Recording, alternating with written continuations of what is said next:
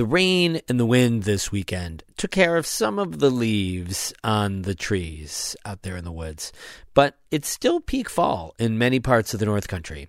So get outside, and when you do, you'll often encounter clues to our region's past. An old rock wall, an abandoned mill. We get a fall foliage hike and a history lesson on today's story of the day. Support for Story of the Day comes from Pearsall Wealth Management at UBS Wealth Management USA, subsidiary UBS AG, member FINRA SIPC, 1 Broad Street, Glens Falls. Hey, I'm David Summerstein. It's Monday, October 9th. First up, the man charged with the kidnapping of a 9-year-old girl in Saratoga County last week is now being investigated for other possible crimes. Craig Ross was arrested by police last Monday after they found 9-year-old Charlotte Senna inside a cupboard in his mother's trailer. Now police are looking into whether Ross may be connected to 2 murders that happened in the area 2 decades ago. According to the Albany Times-Union, police say this is standard practice for this type of investigation. One teenage girl was murdered in 2003 and another in 2005, and their remains were found just miles apart. Craig Ross was living in the same mobile home park as one of the victims, and the other victim was last seen near where Ross's mother's trailer is. However, an investigator with the Saratoga County Sheriff's Office told the paper that at this time there's no direct evidence connecting Ross with either murder. People who live in the North Country often have to travel outside the region for specialized health care, to places like New York City or Burlington or Syracuse. Lots of families go to Syracuse for pediatric care, and many stay at the Ronald McDonald House. Now the Syracuse Ronald McDonald House is undergoing a major expansion to meet families' needs. Lucy Grindon reports. Beth Trunfio is the director of the Ronald McDonald House in Syracuse. She says about half of the families who've stayed there this year have come from the North Country. That's largely because of a lack of big hospitals here. I've been here for over 20 years, and that specialized care is becoming more and more regional. Trunfio says you just can't get certain types of specialized pediatric care in the North Country, like care for super high-risk pregnancies and infants born very prematurely. One of the biggest drivers is that the Krause Neonatal Intensive Care Unit is the only Level 4 nursery, which is the highly specialized care nursery in this geographic area. And so really those tiniest and sickest of babies come here. Trunfio says hospitals in Syracuse also offer pediatric cardiology, neurology, and oncology. The Ronald McDonald House gives families a free place to stay while their kids are in treatment. Trunfio says many stay for months at a time, or they come again and again over the course of years of treatment. For some families, the traditional small hotel-style rooms present some challenges. We are seeing more families that are multi-generational, parents bringing grandparents perhaps to help care for either the patient or siblings who are staying with us as well. Hotel-style rooms aren't ideal for parents, grandparents, and kids to share. They also don't give the adults a space to work remotely, away from their kids. So the house is adding 6 new suites on its 4th floor, which is currently undeveloped.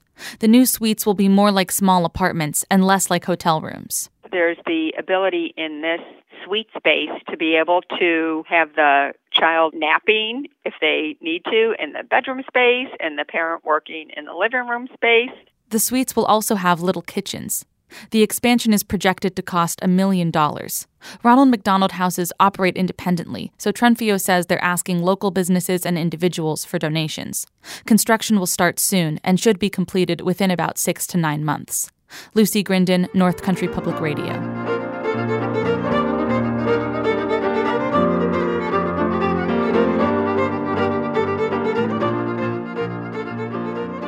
The Adirondacks looked a lot different 100 years ago.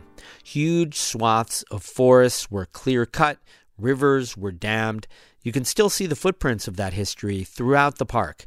This time last year, our Adirondack reporter Emily Russell hiked up Lowe's Ridge south of Tupper Lake, where there used to be a massive maple syrup operation. She produced this audio postcard. It's a beautiful fall day, bright and sunny. The colors are just totally popping right now. Deep reds and this lime green and yellow, burnt oranges. So really kind of a perfect day to be out in the woods. The hike up to Lowe's Ridge starts out flat. It's an old rail bed, which is my first clue that there's some history here. I hike through a canopy of fall colors. The trail cuts through a bog, and then the trees open up. There's a beaver pond back here. It's acting as a kind of mirror for the forest.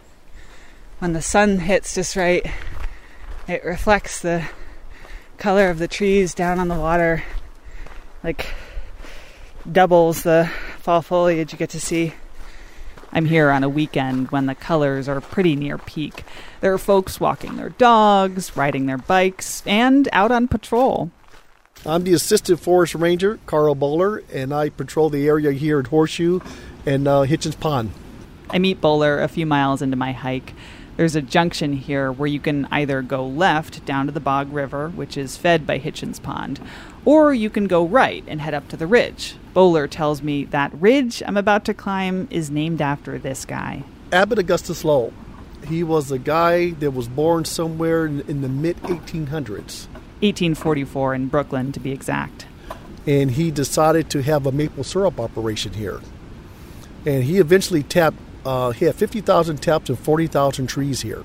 It was a huge operation. He built 2 dams, one right at this junction. There was a railroad out here, a bunch of buildings for workers and the maple syrup business. A lot of it burned in a fire, but some, like the stone foundations around us, have endured. We take a left, and Bowler walks me past what was the old bunkhouse. And then he points to a little patch on our right, part of a garden planted by Lowe's wife. Further, you have your daylilies and some foxgloves over there. This is the stuff that she planted well over 125 years ago. There's also a huge hydrangea bush. There are enough remnants that you can almost picture what it would have been like to live and work here. This place, a kind of empire in the woods.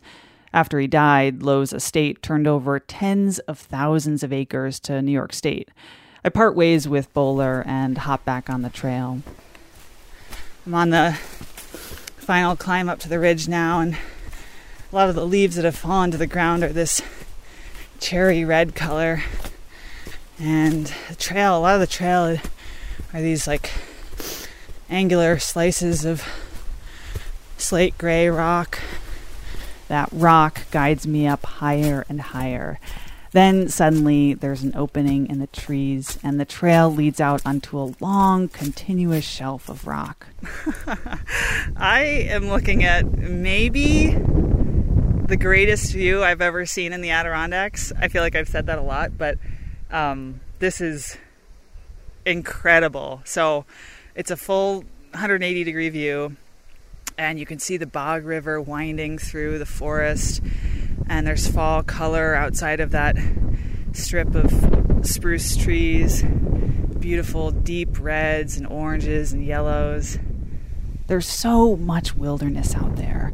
All of a sudden, it feels impossible to imagine this place being anything but somewhere to paddle, somewhere to camp and hike, somewhere for people like me to soak in a pretty spectacular fall day.